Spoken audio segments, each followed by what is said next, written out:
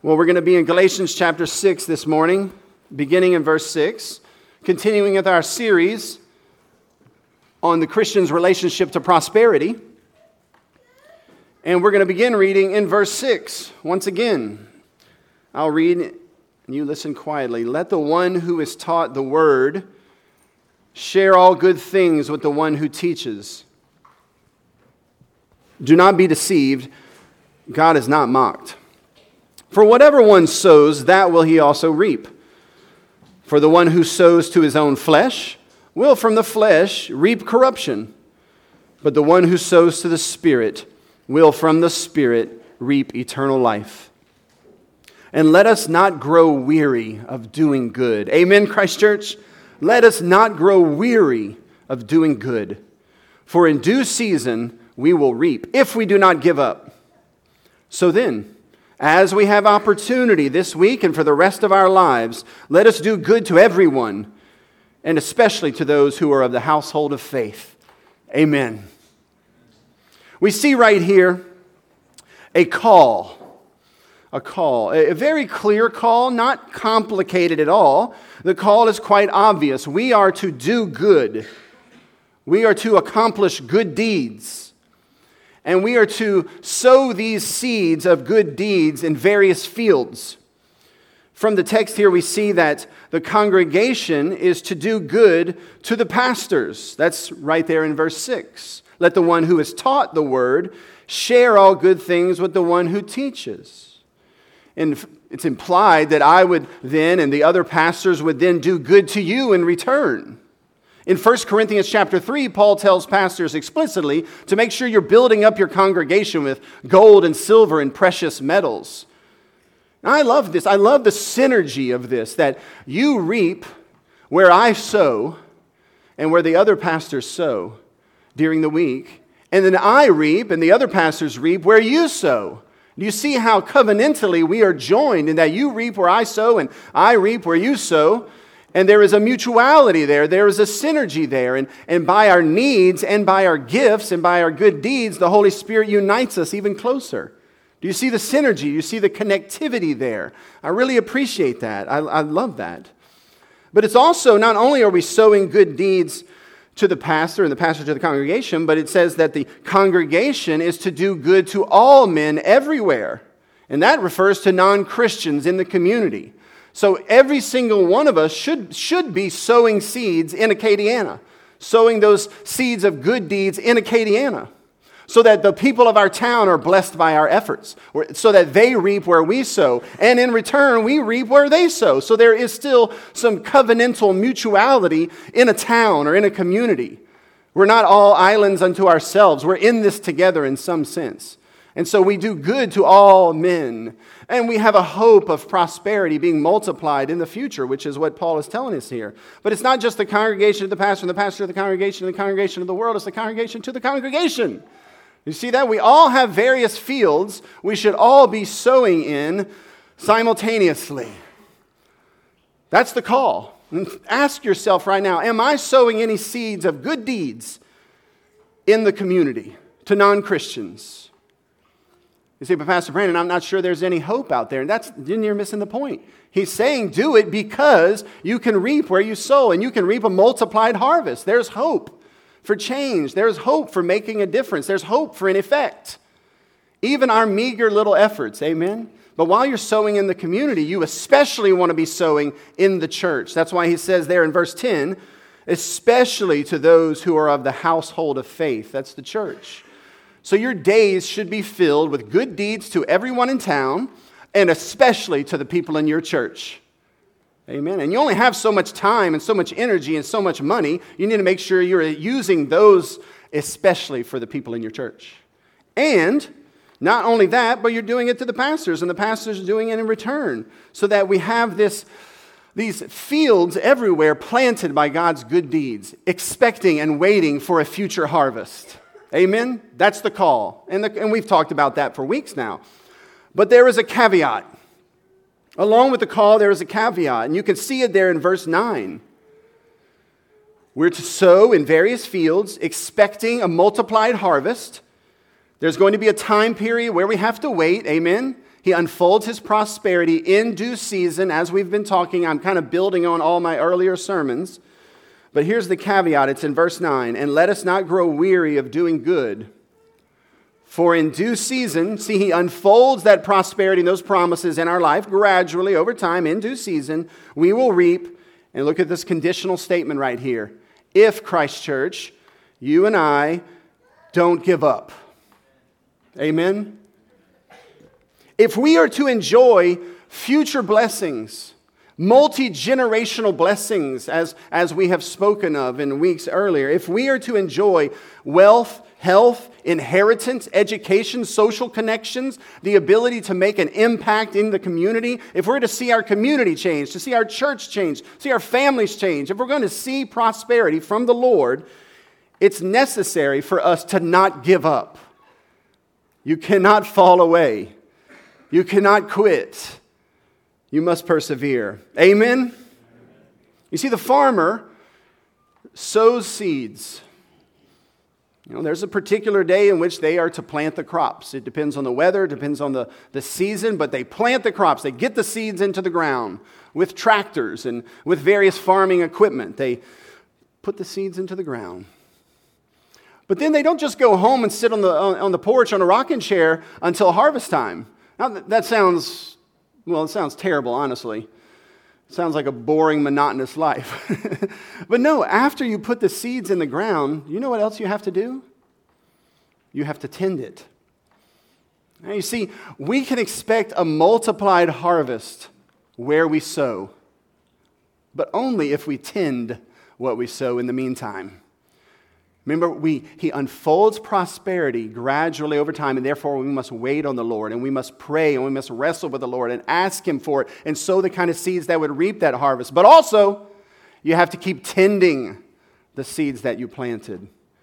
You have to water them. You can think of all the things that farmers have to do. You have to water them. You have to provide nutrients and fertilizer. You have to build hedges to protect them from the elements and from predators and from anything that might come and dig up the plant.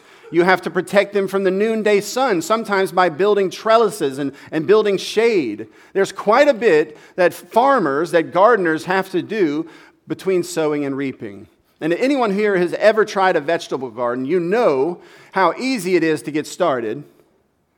And you know how easy it is to eat the fruit. But where do we always go wrong? It's in the middle. Because of the weeds, right? Because of the weeds. And my kids, we loved gardening, especially when they were little. I was never good at it, but it was always because of the weeds. And living in Louisiana with all the moisture and the rain and the full bright sun, our weeds are terrible. And so what does the farmer have to do? Every day, and if anyone who knows anything about gardening knows you got to keep on top of it. You got to stay on top of it. Every day you have to go out in the midday sun, sweating, miserable, dehydrated, and hoe the weeds. Who loves to do that? No, we love to plant the garden. Oh, look how beautiful, all the clean rows, the trellises, put that on Pinterest. It's exactly what we like. Lord, bless you, Lord, for giving me this opportunity in this land to have this beautiful, this garden, and your little children are playing in it. It's such a wonderful time. And we all love to show pictures of the fruit on our countertops, and we're cutting the cucumbers and enjoying it all. But no one ever puts the middle on Pinterest, right? That's the hard part. See, the Apostle Paul knows what it's like to be trained by our Heavenly Father. He knows that it's not easy. The Apostle Paul was trained by a demonic spirit that was given to him as a thorn in the flesh. Right? He knew what it was like to endure difficulties. And he says to us, don't grow weary. Don't grow weary. That is where we can lose it all. Amen, Christ Church? You see, it's when we're working and tilling the weeds and laying the fertilizer and doing the pruning and building the trellises and protecting from the predators that might come and take the fruit, that's when we are tempted to doubt His goodness. That's when we're tempted to fall into other alternatives. In the space between sowing and reaping, there is a high probability that you will grow weary and be tempted to quit. But the only way, Christ Church, you will reap the prosperity that we've been talking about is if you persevere. Amen? If you get nothing today, get that. In the space between conceiving children, which everybody enjoys, and the kids being old enough to do the dishes, which everybody enjoys, is quite a few years. Am I right? The space between conception and when your children are old enough to be a friend is a lot of years, right? The space between conception and them being able to pitch in around the house or to have their own family and contribute to the kingdom alongside of you as a king or a queen alongside of you in the kingdom of God. There's a lot of years between those two things.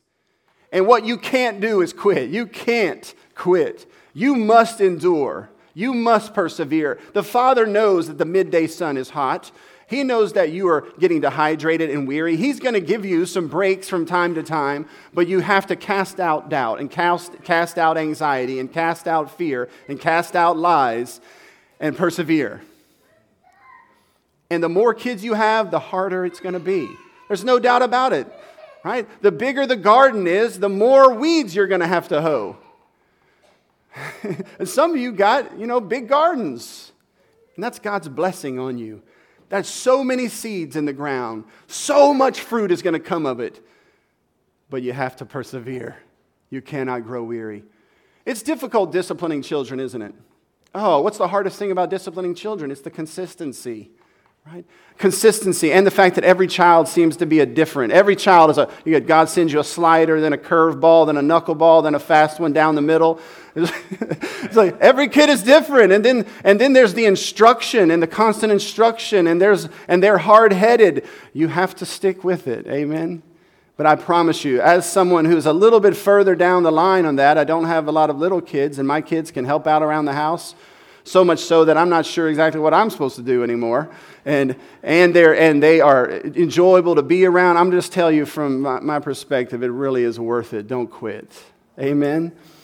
And if you're in a marriage, it takes a long time to have a happy, productive marriage with phileo love and agape love and eros love all firing on all cylinders. To have passion and to have peace and to have companionship in a marriage takes a long time. Amen? You say to each other on your wedding day, I love you. But you don't really, not in any way compared to what you will 20 or 30 years down the line. You say to you, I trust you. But you don't really trust them. You trust them a little, enough to take the risk of getting married. But you have to work and you have to cultivate and you have to tend that marriage over a long period of time if you're going to reap the potential harvest that you could from such a marriage. Amen? So do not grow weary, for in due season we will reap if we do not give up. One of the hardest things I've ever done in my entire life was trying to start and still trying to start Christ Church Academy. It was a million times harder than trying to start a church because you're dealing with people's precious babies. You're not dealing with just an hour on Sunday morning. It was very hard, and it's still very hard. But having 10th graders, right, and seeing the fruit, wow. You look back over the years and say, God, thank you. Thank you so much for the blessing and the prosperity. And they're just 10th graders. Imagine when they're adults, the fruit that they will be able to produce for the kingdom of heaven. That's prosperity. But it takes years of tending. The hardest thing about a school is you get one grade a year. Not a lot of results, right? You get K-5 for 1 year. And then first grade. And then second grade. Lord, could you speed this up? Oh, there's so many obstacles and so many weeds. But wow. And we're going to have to keep tending the academy and tending this church. And the next generation is going to have to pick up where we started. But if we don't grow weary, we reap a harvest. The Bible says that a wise man leaves an inheritance for his children's children. Now, that inheritance might only be the virtues that God has taught them, or the laws of God. If you leave nothing to your children but the laws of God and the proverbs of God, then you've done a great job. Amen. Not everyone can stock money away. Not everyone lives in prosperous situations. There's persecution, there's statism, there's warfare, etc. But if you're able to put money aside for the next generation, do that. Save up an inheritance so they can start on the 3rd floor instead of the 1st floor. Or maybe you started on the 3rd floor, let them start on the 7th floor. Amen? But as you're putting money away each month, don't forget, you have to tend it. You can plan it, but you have to tend it, or it will go away, or it will be taken. You have to protect it, you have to tend it, you have to keep an eye on it, and you have to do so until you pass over that baton. You want to have the prosperity of friends? It takes a long time. It takes a long time. It takes nearly a decade or more to have a real friend, a friend that sticks closer to you than a brother, that you can be vulnerable with and they remain loyal to you. And you've been through the ups and downs and you fought in the foxhole together. It takes a long time to have a friend like that. First off, I hope it's your wife or your husband. But the Bible says there are friends that the Lord would give you, friends that stick closer than a brother. Amen? But that's going to take some sowing of seeds, but you have to tend it. You have to tend it. You have to make sure you're watering those friendships. Make sure you're pulling out those weeds, making sure there's no root of bitterness that springs up and breaks the friendship, and casting out the fears and the doubts and the lies that the devil puts in, and resisting the wedge that the devil would put between you, because the devil doesn't want you to prosper. It takes a lot of tending, doesn't it? But there is blessing and there is promises and prosperity for you in every area of life if you don't quit. If you don't quit. Amen? Amen. So consider, would you, your various callings in this life: a father, a mother, a friend, a boss, an employee, a business owner. Talk about having to weed every day. A husband, a wife. So much opportunity for harvest, but you have to persevere. And God can give you the strength to persevere. God can be there for you, and your church can be there for you. Amen. You say, Pastor Brandon, I love what you're saying, and I get you in theory, but I'm not really under any threat of ever quitting. I'm in it for the long haul. You know, I'm one of those kind of people that can do the job right. Well, the Bible doesn't really speak of humans that way, first of all. The Bible, God is not as confident in you as you might be in yourself. Actually, Jesus tells us time and time again, there are a lot of things that are kind of come at you and attempt to cut off your potential fruit. If you're a new Christian right now, I know it's exciting and it's awesome, and it really is. We're so happy to have you, and we love that you've joined the family, but I'm telling you, there's something coming at you down the pipe that's going to test your faith. And it's probably going to be an offense from the people you love the most. That's probably what it's going to be. Right? But you have to persevere. You get over that hump and God will bless you. Amen? New Christians, listen, you don't know what I'm talking about yet, but it's coming. It's coming.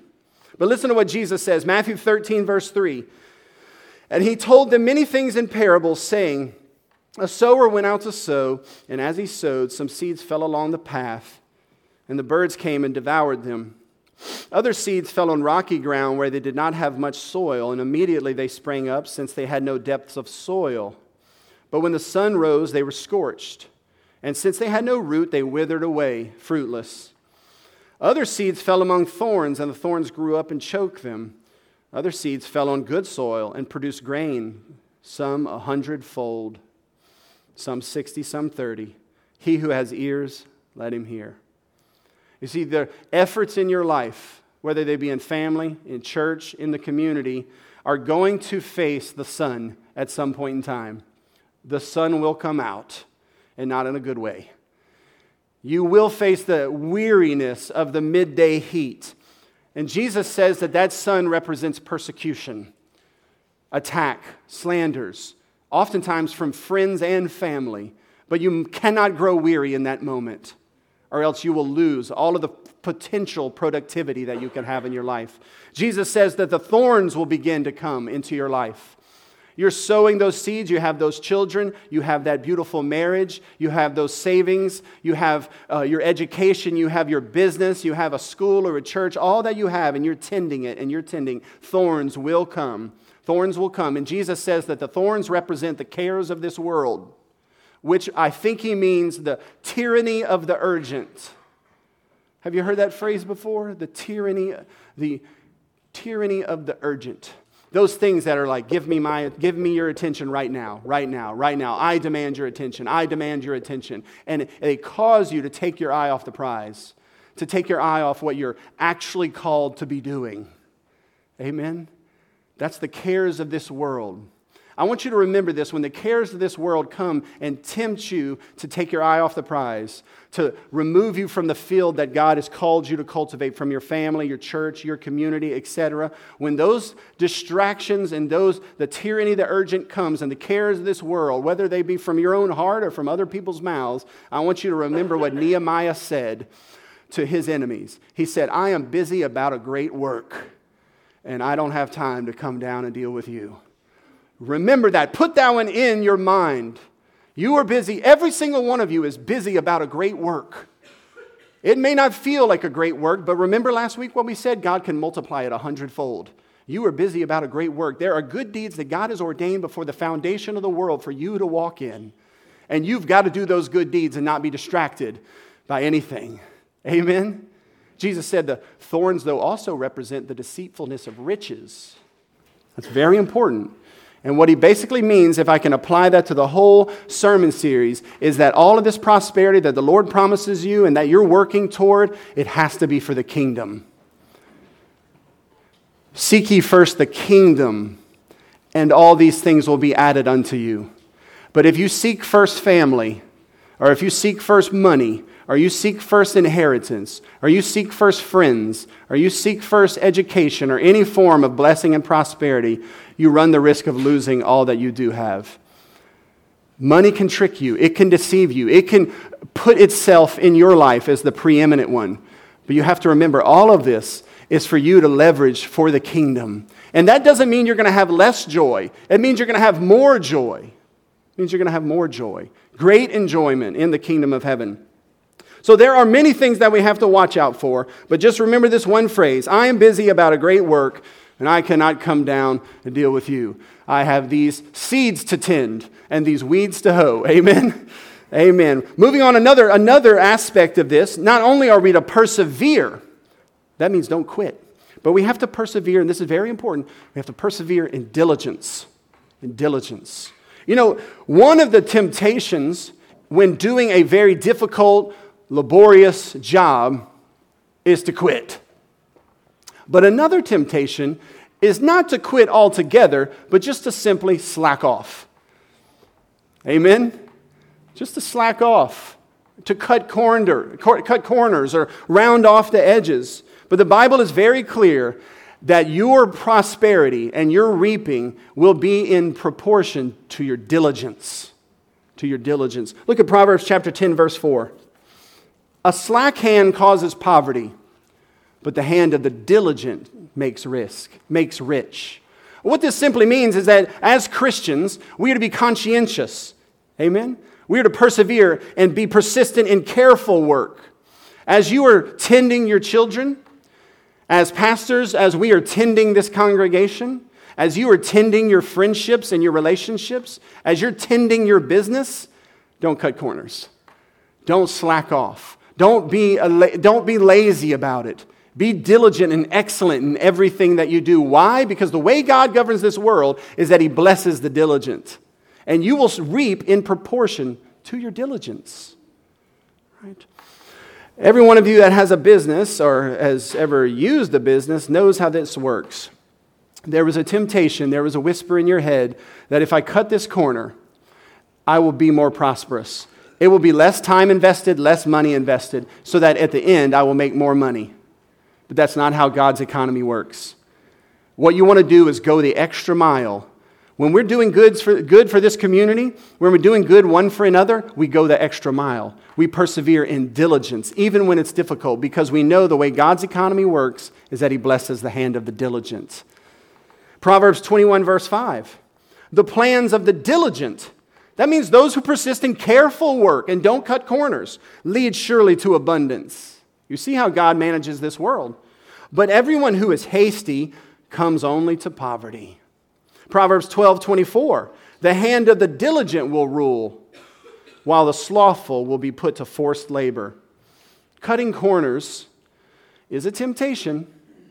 Not disciplining the kids today, right? Not instructing them on this particular issue today. I'm so tired. Not managing your assets today. Not doing your budget today. Not warding off the threats that might come to the prosperity that God's given you. Not being a good steward today. It's a lot easier just to be slack, isn't it? Amen? It's easier to be slack, but the hand of the diligent will rule. Proverbs 17:2. A servant who deals wisely will rule over a son who acts shamefully and will share the inheritance as one of the brothers. That means diligence is more important than knowing the boss or even being related to the boss. Diligence is what God blesses in this world. How was it that Joseph was promoted to prime minister of Egypt? His diligence.